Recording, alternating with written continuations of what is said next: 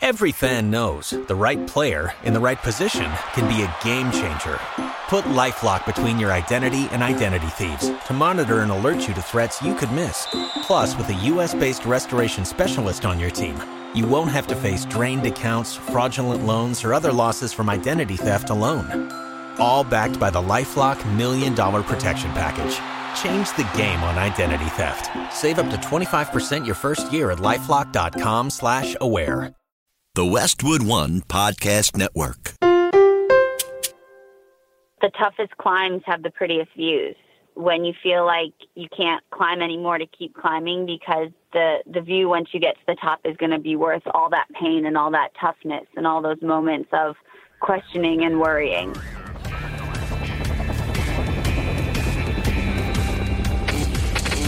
Never quit. Never quit radio. All right, everybody, welcome back to the TNQ podcast. I'm your host, Marcus Lutrell. Every week, it's my job to fire you up, to ignite the legend inside of you, and to push you to your greatness. Join me every week as I take you into my briefing room with some of the most hard-charging people on the planet. They're going to show you how to embrace the suck of life, teach you the values of working your ass off, and charge through whatever life throws at you. This is the Team Never Quit podcast. So buckle up, Buttercup.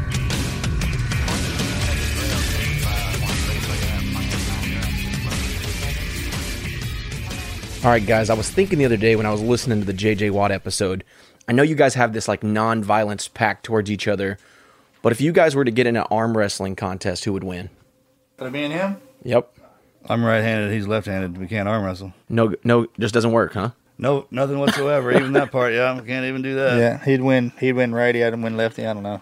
It's weird. All right. I think I prompted this question a couple days ago, and you mentioned this like documentary that people must watch. Oh, Pulling John. Pulling John. Okay, so He got me on that too. Go ahead. yeah, I was John just Brezink. John Brezink. So in all the sports across the country or the world, if you will, the longest reigning world champion is in arm wrestling. In all sports.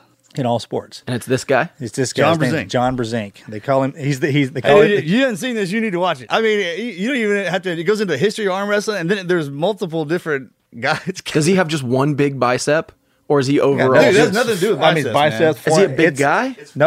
No, very unassuming. He's a. He works at an airport, right? He used to. He just he worked for American Airlines, so he could throw in baggage, so he could get buddy passes to travel to the arm wrestling competitions. The movie Over the Top is about him. Okay, so there's another movie, Over the Top. Over the Top Yeah, with with Stallone. Stallone. It's arm wrestling. You never seen Over the I've Top? not seen it. So they called Brezink, and he wasn't a big guy. I mean, obviously his forearms and his biceps, shoulders, and everything were crazy, but they called him the Goliath Killer. So he was I don't even know if he was 6 foot tall. He was a heavyweight, or he wasn't a heavyweight, but in arm wrestling, every weight class goes, and then they have an all around. So, and he never lost for 26 years. Nobody could come to the table. Pulling John. And it is a great documentary. It got me into arm wrestling, I guess, about 6 years ago. I watched this thing like 6-7 times, man.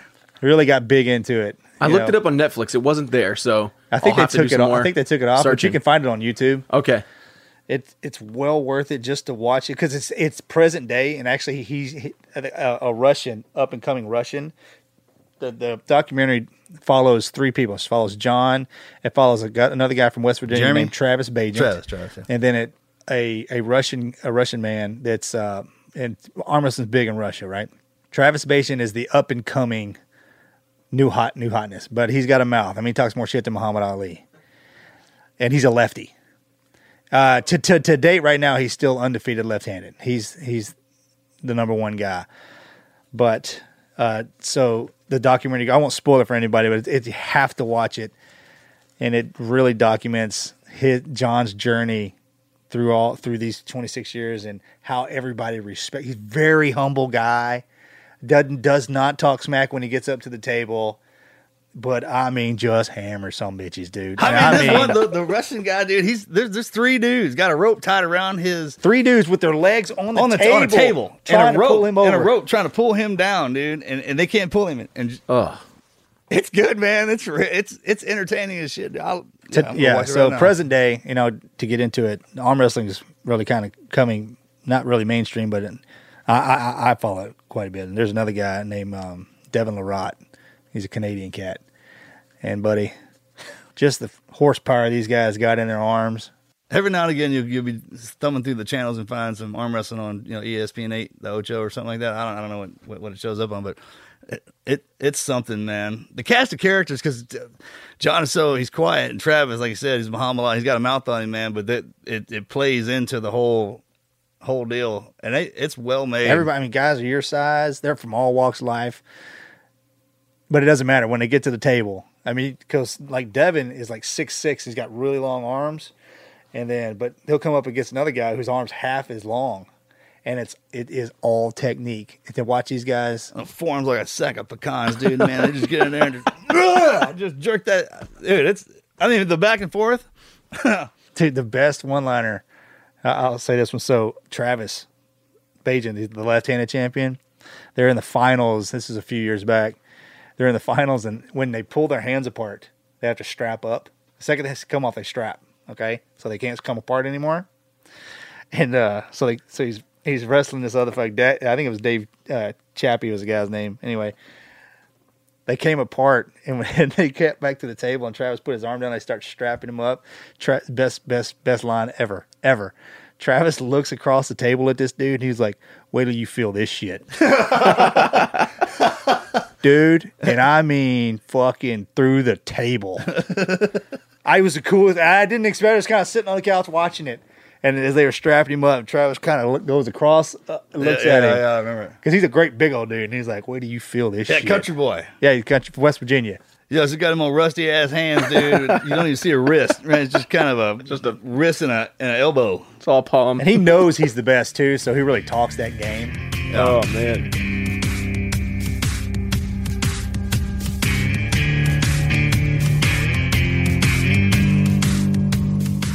When you visit Arizona, time is measured in moments, not minutes. Like the moment you see the Grand Canyon for the first time. Visit a new state of mind. Learn more at hereyouareaz.com. If you own a vehicle with less than 200,000 miles and have an auto warranty about to expire or no warranty coverage at all, listen up. CarShield has a low-cost month-to-month vehicle protection plan that covers more parts than ever. Visit carshield.com/audio to find out how you could pay almost nothing for covered auto repairs. Drivers who activate this vehicle protection today will also receive free roadside assistance, free towing, and car rental options at no additional cost. Get your free quote today at carshield.com/audio. That's carshield.com/audio.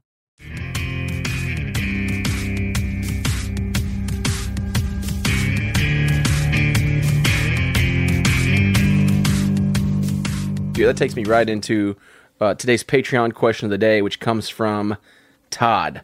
And this question is for Morgan. Morgan, since your back got jacked up, mentioned in the book Service, what activity would you be doing these days you wisely don't consider? Running 100-mile races. Yeah. What about dirt biking and all the other stuff you do? Yeah, race dirt bikes. I do ultra marathons, downhill mountain biking. Yeah, I didn't slow down at all, and I never will. I'm not gonna let the old man in. It's better to wear out than rust out, Todd. That's my philosophy on life. Yeah, when you go on to the other side, man, don't come. What did you say, man? Don't roll in there with a brand new car. Shit, man, been old and busted. Yeah, like you stole it. Worn down on the hub. Yeah, it's always better to wear out than rust out, my friend. That's my philosophy on life. Broke, busted back, legs, it didn't matter. Yeah. David Goggins said it best. It was like, somebody asked him, it's like, if your legs broke, doesn't it hurt to keep running? Wouldn't you stop? And he's like, why should pain stop you? Oh, Goggins. All pain does is a reminder that there's something, missing. There's something wrong. That's it. It's kind of like... It's an indicator light. What is it? An indicator light. That's what that is. It's just a check engine light. You can go another 1,000 miles. Oh, yeah. Mine's on right now. Same with blood. Like, blood's kind of a check indicator, too. Now, if it's spewing out of the hood, then you might want to take a look. Pull over. Talking about, like, radiator fluid coming out. I'm just like... Thanks for the question, Todd. If you want your question to be asked, join us on Patreon, patreon.com/teamneverquit. Let's get into a listener story. This week's listener story is going to be an awesome one. I'll let Morgan jump into that. The title is Death Leads to More, Not Less. March 19th, 2018, my best friend and hero died after just a brief 12-day battle with cancer. My dad was one of the greatest influences in my life. I served in the Navy as he did, and I even worked at the same company that he did. I could have given up in that moment that he left the earth. Lord knows the things I said to myself were not pretty. Deep inside, though, I knew he always wanted more. I then had to accept my personal accountability that I had floated for most of my life. I always tried hard enough to not to get bitched at, but not hard enough to truly be great. My time in the Navy, one might say, was my biggest accomplishment yet, but I know that I truly just served always thinking about getting out. I did enough at work to keep my job and hopefully not get written up, but my mouth always found a way to get me in trouble. Legal trouble in 2012 due to alcohol. Needless to say, I needed a wake-up call. I wish I could say it didn't take losing my dad to wake me up, but it truly did. In the last year, I received 3 awards for superior performance at work. I may also be in line for a promotion. As for physical, I told myself I would never be a runner, and yet this past weekend I completed a half marathon. I also got engaged. The biggest thing I've learned is you have to want more for yourself in order to get the true greatness in life. When it's all said and done, I'm proud and I can say I never quit. God bless and stay great. Thank you for sharing that story with us, Matt. I'm sorry for the loss of your father, but as you said, in the long run, engaged, a marathon, and you're doing well at work. I appreciate you sharing your never quit story with us. Yeah, brother. Thanks for writing in, man. Even when as our dads are around, you can't really step into the dad role until your father passes away, because if something goes wrong, you can always go to them. But that's why you catch yourself saying the things that they used to say when they were around, and the reason you're saying them is because they're not around anymore. So take all the good things that you learned from your dad and keep charging forward, brother. Do you love the T&Q podcast? Make sure you subscribe to get notified about our latest episode each week. The show is available on iTunes, Spotify, Stitcher, and pretty much any other podcast player. We've got a ton of great episodes and had some incredible guests over the years, including Peter Berg, LaDamian Washington, J.J. Watt, David Goggins, just to name a few. Do you want exclusive access to the show and bonus behind-the-scenes content? Then you're going to want to join us on Patreon. Joshua, Angel, Johnny, Bobby, Nicholas, Cindy, all these folks have joined us on our Patreon page. They're a part of our team. We'd love for you to be a part of the team. These guys are helping us put this show out every single week, share these stories, give you guys bonus content, and we couldn't do it without you guys. So thanks for the support. Thanks for the love. If you want to join the team, head over to patreon.com/Team Never Quit.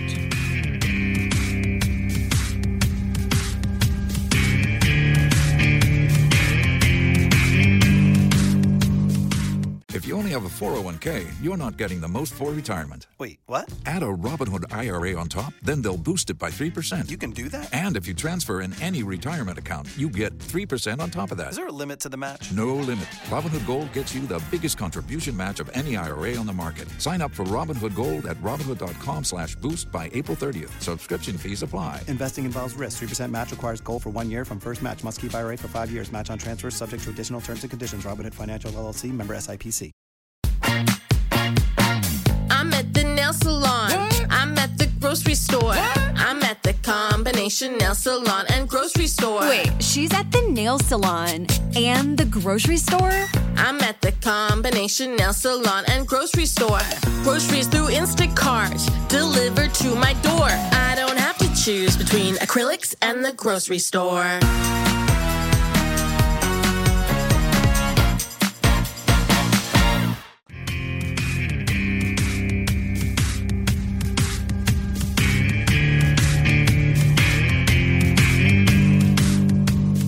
My name's Morgan. How you doing? I'm Marcus's older brother. I'm the best kept secret in the family.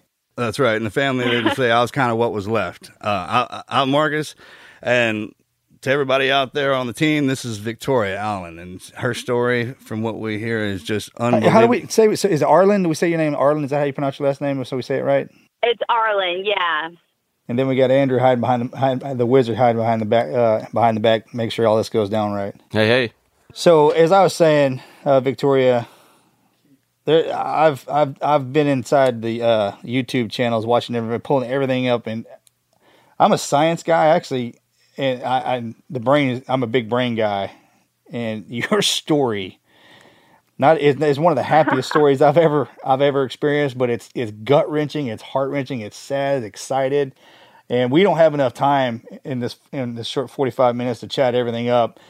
that I would want to talk to you about. So we'll try to hit the high points and get into the weeds. But do me one favor for the rest of your life. Don't ever stop smiling, because your smile is infectious. It has got to be the prettiest smile I've ever seen. Oh my gosh, thank you. And so every time when I'm watching ESPN, the highlights on ESPN, and then your videos of Dancing to the Stars, and when you were on Megyn Kelly and so on and so forth, man, every time you crack a smile, it seemed to levitate the room. And I wanted to personally tell you that. Oh, thank you. That means a lot. I appreciate that. It's sometimes it takes a lot to smile. I think we all know life can get a little challenging.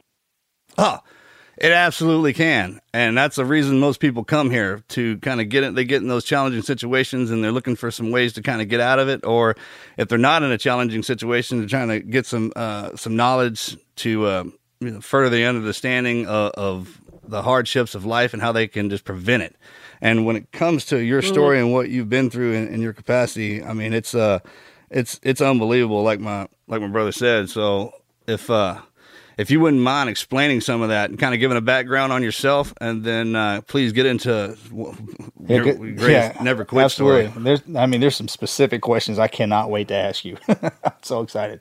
Yeah, so when I was 11, I developed 2 incredibly rare neurological conditions, and basically went from this completely healthy, normal kid to a complete vegetable in a matter of 3 months. I lost the ability to walk, talk, move, function, cognitive, everything just started to shut down. But the doctors didn't really know what was going on. So in the beginning, they told my parents I was doing it for attention, and which still baffles all of us. But I'm one of triplets, so I come from a family that doesn't step down from a challenge. And so my parents really dove in and were like, well, we're not giving up on our child. And unfortunately, it wasn't until it was too late that doctors figured out what had happened and figured out they had made the mistake, because what most people don't realize is that there was this very small window in which the doctors, when they were calling me crazy, could have completely treated and reversed what was happening to my body. With a single injection, from what I understand, right? The rarity.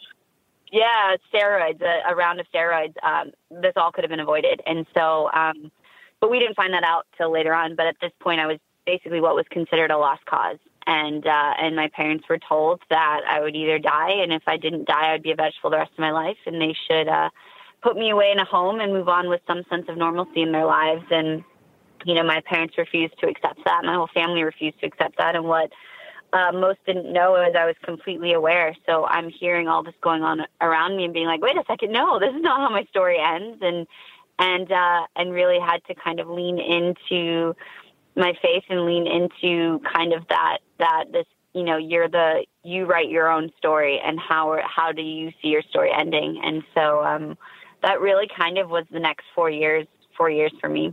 So let me ask you this, Victoria. When you were, the reason I'm asking this, because I want everybody to hear this and know, in case they see this happening. When you were slipping into this vegetative state, but you say you were cognitively aware, which I understand what that means, but was that the case the entire time, or did you fade to black and come back into kind of reality? Yeah, so I faded into, it was about August of 2006. I had this the worst headache. It was literally as if a car was running over my head, and then everything went dark. And so for about a year and a half, I kind of drifted in nowhere land, and then came to not realizing that I was locked in. So I'm trying to have a conversation, trying to figure out where I am, trying to figure out what's going on. And no one can hear me, and no one's responding. And so that's when I realized that something was really, really wrong, and that I was locked in. So when you were locked in, were you aware? Yeah, could you see? I mean, did you sleep? Was it like a normal? How was your day locked in like that? So I mean, you have sleep cycles, so the difference between a coma and locked in. So a lot of people get it mixed up. A coma is like you're unconscious, but locked in, you're conscious but unaware to move, unable to move or do anything. So you're basically a prisoner inside your own body. And so I had sleep cycles. I could see and hear, but I had no control of where my eyes were looking, or I had no control. Literally all I could do was think. And so, so basically you could say anything you wanted to in your mind about whoever was standing around you and they had no idea. Oh, for sure. Yeah, right? Yeah. And so I was basically a prisoner. Yeah. So I lay in bed for about 4 hours at night and I start to hurt all over. Were you experiencing, and reading the book and understanding, and I know that that's what really got to me. Did they have you on some sort of pain regiment, or were you just suffering through that? Because I can only imagine laying down for 4 years. That, yeah. Laying down for 4 years. Could you imagine that? No. Yeah, I was in so much pain. I was having seizures 20 hours a day. I was having migraines constantly. But there's nothing worse than not being able to cry and not being able to say that you're in pain and not being able to speak up for it. So they had no idea. I mean, I think they tried to, and my parents were very much aware of trying to make me as comfortable as possible. But when you can't verbalize what you're feeling, no one can read your mind. And so I was in unbearable pain. And there's nothing worse than being in pain and not being able to cry and scream and be like, help me. So that's when I really learned how to kind of meditate in a sense, and how to meditate. shift my brain and go somewhere else. I always would go to a specific spot on the, so I grew up on this beautiful lake, and that's always my happy place. I mean, that's where I've kind of run away this month, because the last 8 months have been insane. So I ran away this month to the lake, and there's a specific view that, also that might start sounding funny because it's starting to rain. There's a specific view that I went to. And so when I was really sick, I would just go to that view and just try to imagine that and meditate on that. So let me ask you this: when we're locked in, and you do the meditation, but we're here for 4 years. Do we sing songs in our head? Do we do math problems? I want to know how, for anybody on the outside that would be looking in, how did you live your life? Because obviously it was all internal, but you had to do something. I think I tried to practice a lot of gratitude. And then I would do math problems. I would pay attention. There were so many machines that were going off. So I'd find patterns and sounds. I really tried. My biggest fear was losing my mind, literally, losing my brain power. So I would spend a lot of that time trying to work my brain and trying to get my brain to keep functioning, and also give myself a bit of, a reality check and be like, all right, my name is Victoria. This is math. This is this. So I had to do stuff to just try and keep my brain going. All right. And I know your family was there always. I guess this doesn't even compare to what you had to go through. I mean, in that kind of 4 years or something. Wow. Yeah. Well, and what we did for a living, we spent a lot of time underwater. And me and a buddy of mine, hours, 8-10 hours underwater at a time in pitch black water. And it's truly, it's kind of locked into that space. So you can't see anything, can't hear anything. And I remember in the beginning, you just kind of trying to figure out what everything is. Right. And then you start all right, what can I do in my head to learn? I was like, well, let me learn my alphabet backwards. Right. And then kind of start with stuff that you wouldn't even think of. Then you're like, all right, let me see if I can remember the oldest person I've ever met. Right. My oldest friend, and go put them in order from there to then. Right. I mean, and then that's the best part about having a wonderful life and the people around you to share that with, is because it's your thoughts really that occupy your life. And when you're not, other than that, you're making them. You're making your memories. You're going out. That's what your body's for. It goes out and stimulates the brain and locks everything in. So if that's taken away from you and all you have is your mind, then that's the great part about having a family and everything like that. Yeah. I can't believe you had to go through that. That's crazy. Yeah, I'm sure that there was a couple of times when you had some really dark moments and dark thoughts. What was it that you did? I mean, you talk a lot about the things that you did to keep your mind sharp, but what did you do to come out of those darker moments in those 4 years? I found my faith.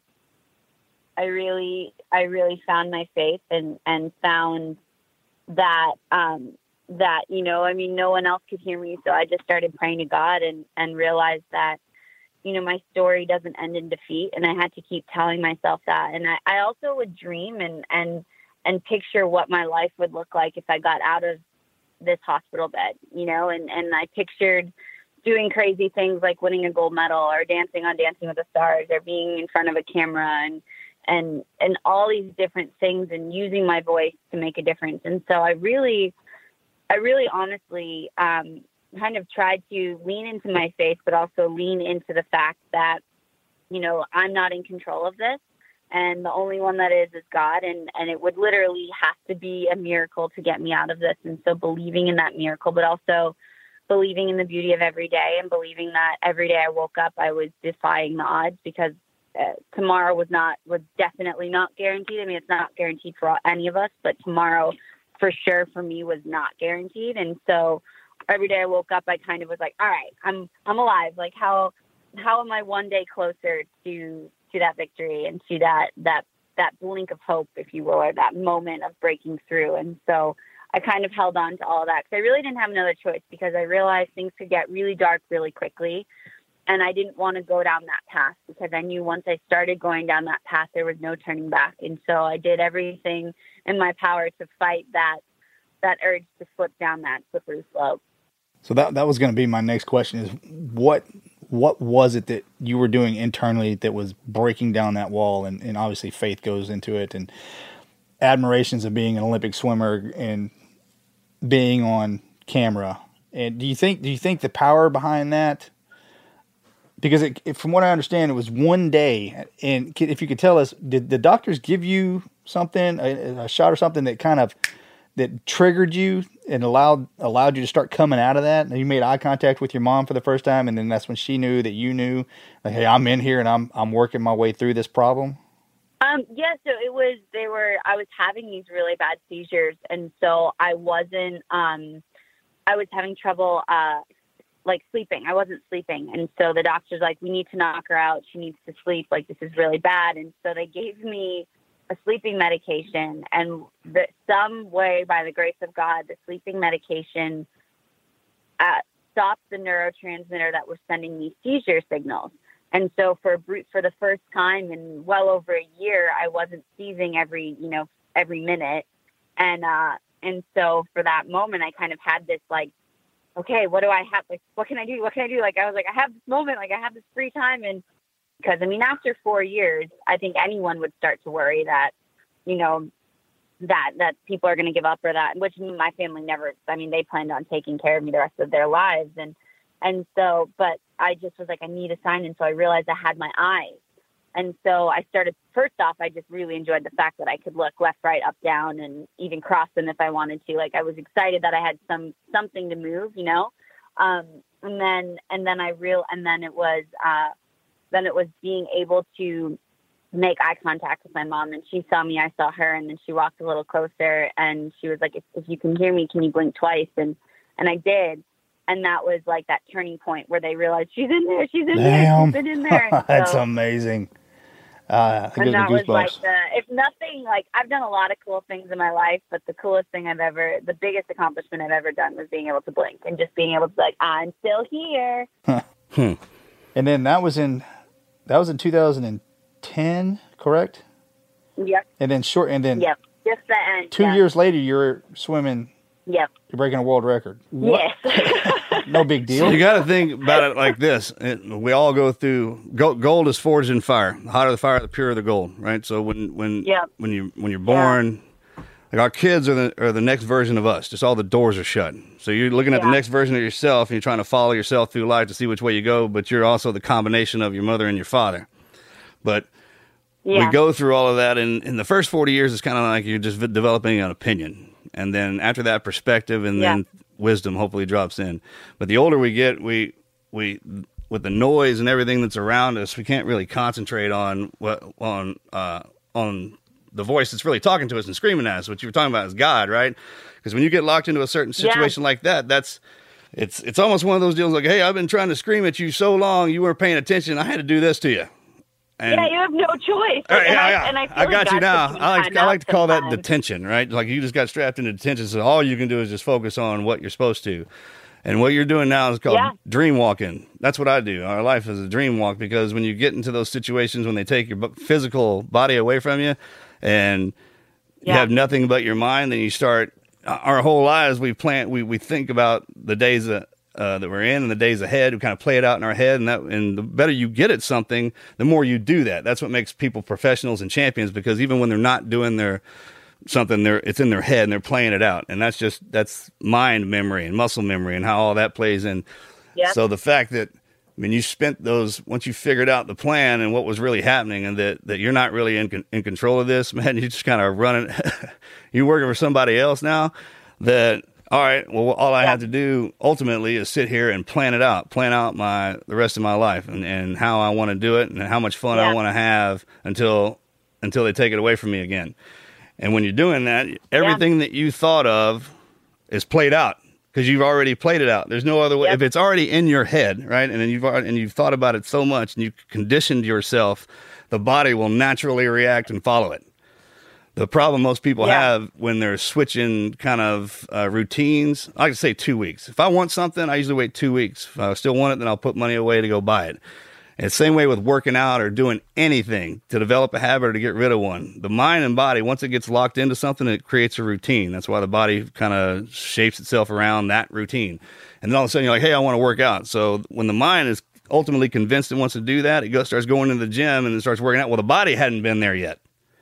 And it starts to get sore and complain and it's like, hey, I don't want to do this. Let's get back to it'll do everything it can through those 2 weeks to bring it back to that old routine.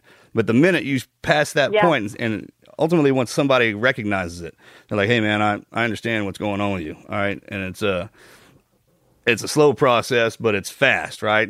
And once your mind is conditioned to understand that, hey, there is no going back. This is what I got to do. This is how it's going to play out. Then you just start doing that. You dream walk, man. Everything that you do, you make up for those times that you were locked down, kind of. Yeah, for sure. And that's what's so important about having the family around. Because they know who you are and what you've been through and what you're capable of. And if you can go through that, because that's where the anguish comes from. It's internal. Right? We kind of beat ourselves up on the inside and everything. So you have plenty of time to just sit and think about all that and play it out in your head and understand that, hey, wait a minute, good, bad, or indifferent. There's nothing new under the sun. Just the people are new. And they're just trying to just get used to whatever's going on. That's why chaos, a lot of people are in chaos. They don't know what to do in it. But you can't really control it. But what you can do is get into it and understand how it works and how it moves. And the body, like I said, and the mind are an awesome mechanism. It teaches itself how to survive in any condition. Point in fact, what you went through. Well, and it's a whole thing, and it's perspective, and it's taking. I think it's easy, especially when you go through trauma or when you go through something. It's easy to want to go, and I feel like it's those quiet moments that you have to utilize. But I think a lot of us naturally, especially if you've been through something, have like a hero complex where you feel like you have to do it on your own. You have to do this, you have to do that.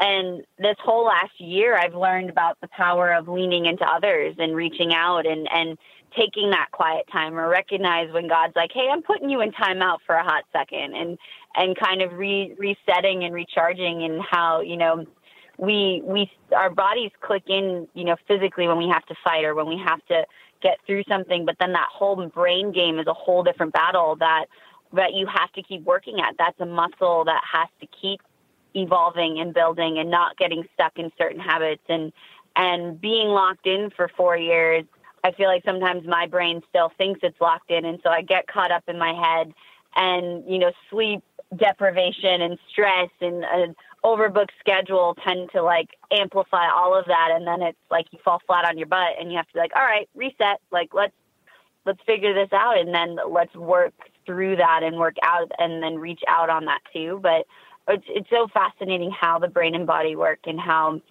you have to keep kind of both in check, but it's a lot easier to keep your body in check versus your brain. Your brain is a bit of like a wild card. And it's like, whoa, like change the channel, or let's sit down and shut the TV off for a hot second and evaluate that. In the beginning, your body was at that age was growing faster than your mind was, right? Everything was kind of maturing faster in the body, and your mind is still doing the kid thing. And then when you went into that, you came out ahead of it. So there's a lot of situations I imagine you get into that your mind is prepped for it, and like, hey, I know we can do this. I already got it here locked in the head. Just the body's like, wait a minute, I hadn't done this yet. Mayday. Yeah, right. So that's when you hit that wall. Yeah. Yeah, for sure. But then I think sometimes you're at that point where you're like, am I going to let this wall knock me down, or am I going to break through it?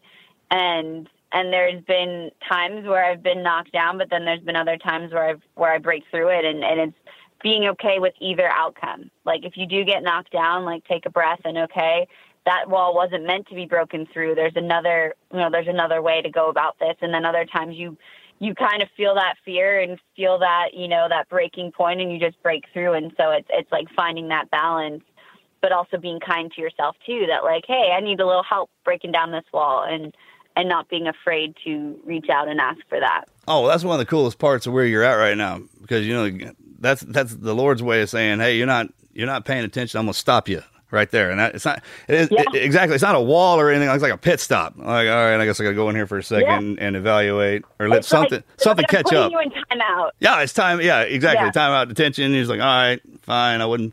And ultimately, when that's happening, because everything is going smooth. Your mind, you're headed, you're locked. I hate to say locked in. Now that term is. Actually, it's not a bad term, being locked, because that's what we say when we're in the teams and we're fixing to go in and train, or we go on a mission. We say, "Hey, lock in," right? So, which means get your mind. That's why I titled my book. It's a multifaceted title.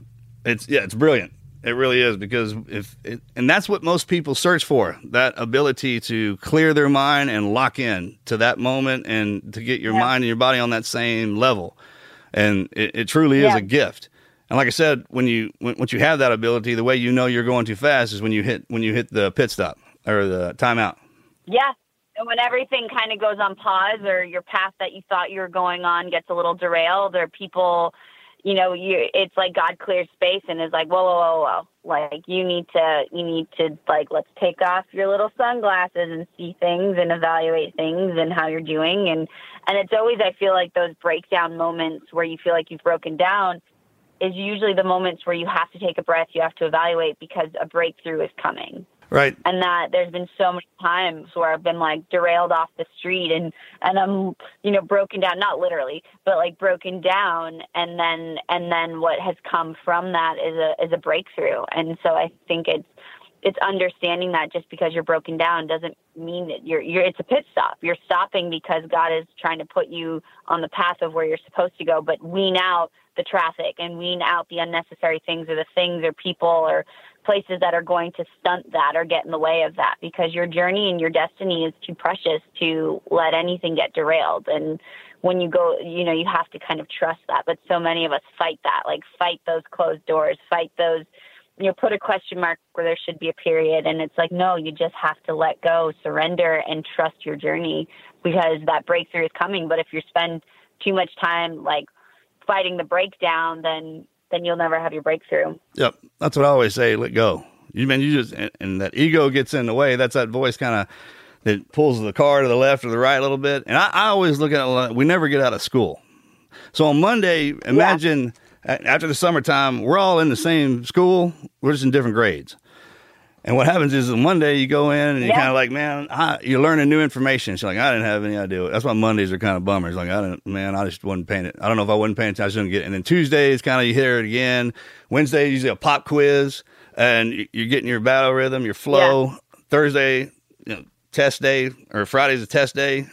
And then Saturday you got off, right? And Sunday you're kind of relaxing again, and then you go back in it. And it's just every day. It's literally when you came out of that, starting over. But you got all the knowledge that you have, but your body just started over in kindergarten. And then you that's my brother and I say, from zero to 40 is just kind of training, right? You don't know what you are or who you are at all. It's just, when I say gold is forged in fire, it's because of the first 40 years is supposed to be in that dark spot, man, just kind of testing you and molding you into what you're supposed to be. And then you take all that knowledge at 40 and you start over and you go in a completely different direction, like you're in kindergarten. But your body has to catch up with your mind, and then it's just starting over with just the basic stuff. Just like you're like, hey, I'm in colors and numbers and just anything. Just listen, right? Just pay attention. Just open your ears and just listen and watch, and you get a whole new taste of what's going on around you when you're dream walking like you are. Yeah. Speaking of that, Victoria, what was that transition like from really having to depend on yourself for those 4 years, dealing with your mind and overcoming that, and then transitioning to this journey where you have to relearn everything and you have to start to rely on more of the people around you. What was that transition like? Purchase new wiper blades from O'Reilly Auto Parts today and we'll install them for free. See better and drive safer with O'Reilly Auto Parts. O'Reilly Auto Parts. With LinkedIn Jobs, we tap into a network of more than 1 billion professionals to help you find quality professionals quickly and easily for any role you need. Marketing wizards? Found them. Software engineers? Found. That project manager I could never seem to hire? And found. LinkedIn Jobs quickly matches your roles with candidates with the right skills and experience. In fact, 86% of small businesses get a qualified candidate within 24 hours. Post your first job for free and get started at linkedin.com/spoken. That's linkedin.com/spoken. Terms and conditions apply. I mean, it's all been not easy, but I think for me it was the hardest part, which I think whenever I've said this before has always made people go, wait, what? I think, it was survival, then it was catch up and recover, then it was make up for lost time, and then it was all these different things. And so I think when I came back, I was just so ready to get back and so ready to just kind of dive into it, and having the family I have and the resources I have, we all just kind of hit the ground running. So a lot of that recovery process was almost numbing the pain that I went through in those 4 years, or not allowing me to really have to think about it, because I had to catch up. I had to do this. I had to go back to school. And then as time went on, and it really wasn't until I kind of started diving into being in like a more successful season and being kind of where I'd reached like, wow, I think I'm at like, I've really kind of climbed this mountain, and now I'm like, wow, I've not only caught up, but I kind of overshot too. And God didn't give me double for my trouble. He gave me, quadruple, whatever. It was just like, it went 0 to 100. And so I almost found that was harder, because when I got to kind of that top of the mountain where I realized, wow, like this is all happening and I did it, that's when the real battle started, because that's when I started to have to feel and have to evaluate. And I think when I was writing my book was really one of the darker times for me, because when you're going through it physically, you're just going through it. And when you're in this recovery mode, you're just recovering because you know where you're trying to go and you know what you want to do. And then it wasn't really until I kind of got there and I was doing it all and then doing more of it. But then I was in the public eye and all these different things that I was like, oh man, like, oh boy, Mayday, Mayday. And that's when I started leaning on people. I think I was fiercely trying to be independent, trying to do all these things. And so everyone was like giving me the resources and stuff, but I was like doing it on my own and working on it. And then I think when it came time to, when it was like when most people would least expect it, was when I started leaning on others. And I think that was harder than when initially, because initially I was like, all right, I got to do this. But I also physically, couldn't hold my head up and different things and couldn't hold a pencil or a fork. And so those are things I just learned, and I was fueling the frustration and all the pain I'd gone through in those 4 years into that recovery, that I didn't really stop to think about it. And it really wasn't until about like a year ago or a year and a half ago that I did kind of struggle with leaning back onto other people and leaning in and being in the position I'm in and doing all the things that I do now. For anyone who hasn't gone through what I've gone through would be stressful, and who isn't my age would be stressful, but then you throw in all those other things. It's kind of it can at times be a bit of a tornado. And so it's learning to kind of reach out. It's learning to embrace the timeouts, but also like my family and the people in my life being like, hey, like we're here and we got you. And it's okay to take your superhero cape off for a little while and have your sidekick or have someone that will help you through. And so I think that was harder than the actual recovery thing. The recovery was more so just got to get back to life, got to get back to school. I had such kind of a concrete layup that I had planned. And then, but I really, in all honesty, I had to prepare to die for 4 years.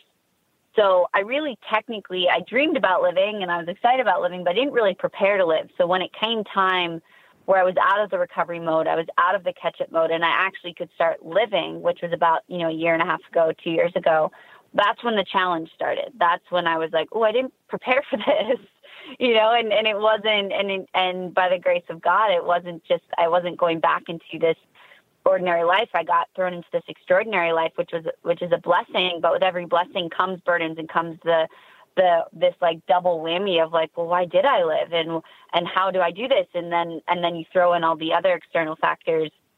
It was just kind of a bit of a tornado that like when I kind of have a term with my, with kind of my circle that I'm like, sometimes it rains. And when it rains, I have to reach out and be like, hey, I need an umbrella, or I need a moment. And so, 4 years they were helping you and you were helping yourself. And then when you come out of that, when you say it's like a tornado, it sure was. There's a tornado. Everything in your mind, I mean, it was just swirling around in there. Everything that you would ever, I mean, because that's what life is those memories, right? And how impactful they are in your head. So when you came out of that and started moving, I mean, you're in the middle of that tornado, just pulling it back in and tucking it inside of you. And that's what kind of drives you now. I mean, you're like a little tornado. There's just everything that's swirling around inside of you is, I mean, when you get on that path and you start pushing, man, that's what drives you. And it's all right to get to, that's, like I said, those timeouts, that attention, man. You push yourself so hard because, hell, we were laying around for a while, and now I want to catch up and show, Lord, I was paying attention. I wasn't just hearing that stuff. I mean, all right, I'm gonna get out here now. I'm gonna do everything I told you I was, and it lines out just like it is in your head. And then when you get into those moments and those people show up, it's because they're going through them too, right? And you're a part of that. You can't look at those bad situations that you're in now are yours. You got sent in there to handle somebody else's. Yeah. And helping them through theirs, because you kind of went through your fire, right? And you came out of it, and that's your blessing. It's like, all right, now this is yours. Let's see what you do with it. Yeah, exactly. Because if you ask, it's funny because with opinion, there's no bodily harm or anything that goes in with that. With perspective, you see the good and the bad, and you've probably got some scars or some damage. And with wisdom, when you ask for that, you're going to get all you want. But what comes with that is the emotional ride.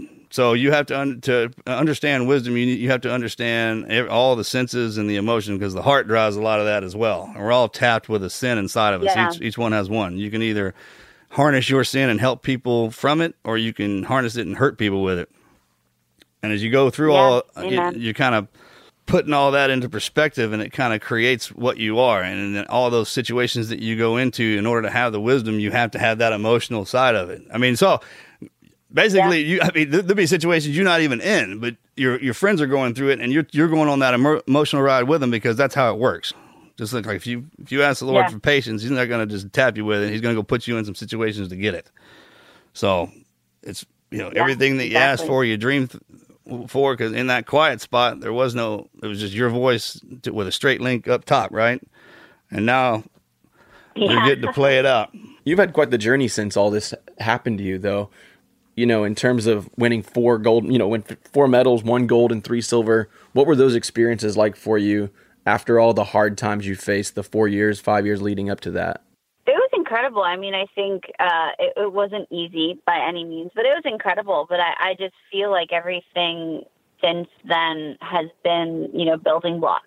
Just when I thought I'd reached the top of this mountain, God gave me another mountain to climb. And so it's been incredible to be able to do that in such a short period of time, with such a testimony of how great God is, and how you can, your setbacks can be setups for greater comebacks. But the whole thing's been incredible. It's a bit surreal, but it kind of has just led to one thing after the other. So I feel like my mind is continually being blown, which is I know I'm one of the few that get to experience that. So it's really incredible. Well, a lot of people correlate life with climbing a mountain. And in order to do that, you got to do one hand over the other, 1 foot over the other. If you skip a couple of steps, you got a lot further to fall. But also, if anybody who's ever climbed a mountain understands the plateaus, and in life you have plateaus, which are not a bad thing. It's actually a good thing, because when you hit a plateau, that means it's flat ground. You can walk and catch your breath for a little bit, right?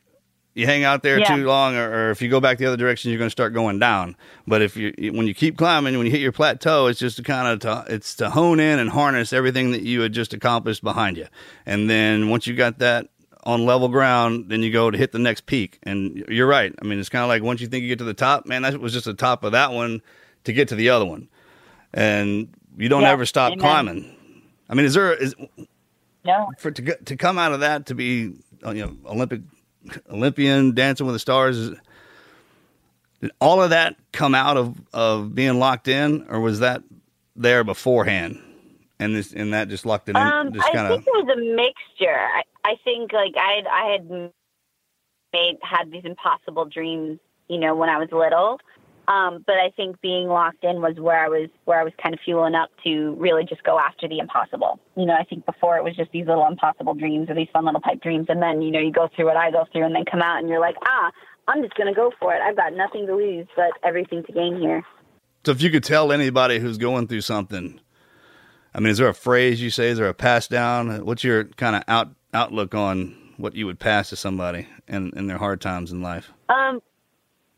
I think that the toughest climbs have the prettiest views, and that when you feel like you can't climb anymore, to keep climbing, because the view once you get to the top is going to be worth all that pain and all that toughness and all those moments of questioning and worrying. And so the toughest climbs have the prettiest views, and to stay your path. It's the moment where you feel like giving up, or where you feel like it's not going to happen, or you feel like you'll never get there. It's usually right before your breakthrough. And so to hold on to that and trust that breakdown is just getting you geared up for your breakthrough.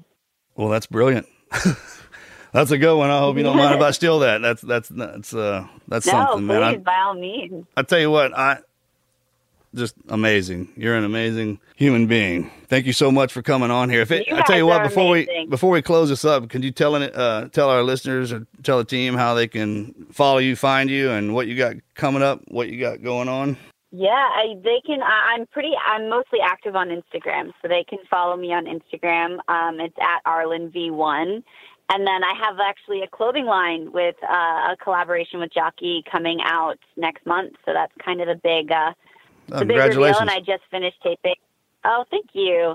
And I just finished taping American Ninja Warrior Jr. And then my foundation, the Victoria's Victory Foundation, we're doing a lot of good work. So those are kind of the three big ones going on right now in my life, and just trying to make most of this second chance I've been given. Well, you're a ninja, all right. I tell you awesome, what, so there's no doubt about that. Part of ninja training is that mental part. You kind of that usually comes at the end of it, but you got it out of the beginning. I tell you what, thank you so much. I'm inspired. Well, you guys inspire me, and I'm so honored to have been on this. So thank you guys so much. I really appreciate it. You bet. Take care of yourself and have a great rest of your day. Thank you. You as well.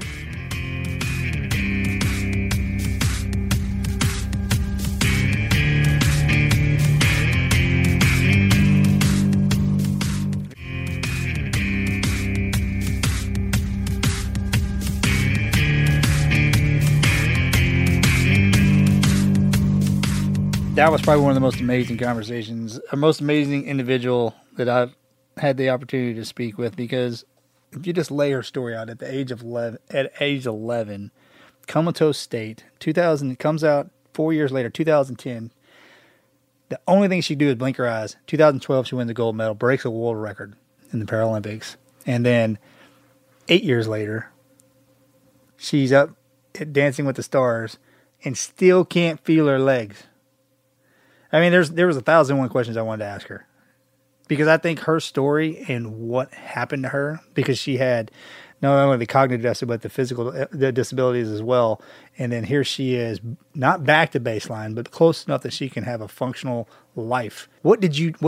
We didn't get to get into it, but what did they give you? What did you do? What rehab modalities did you use to get you? I saw her do a box jump. I swear the box is 4.5 feet.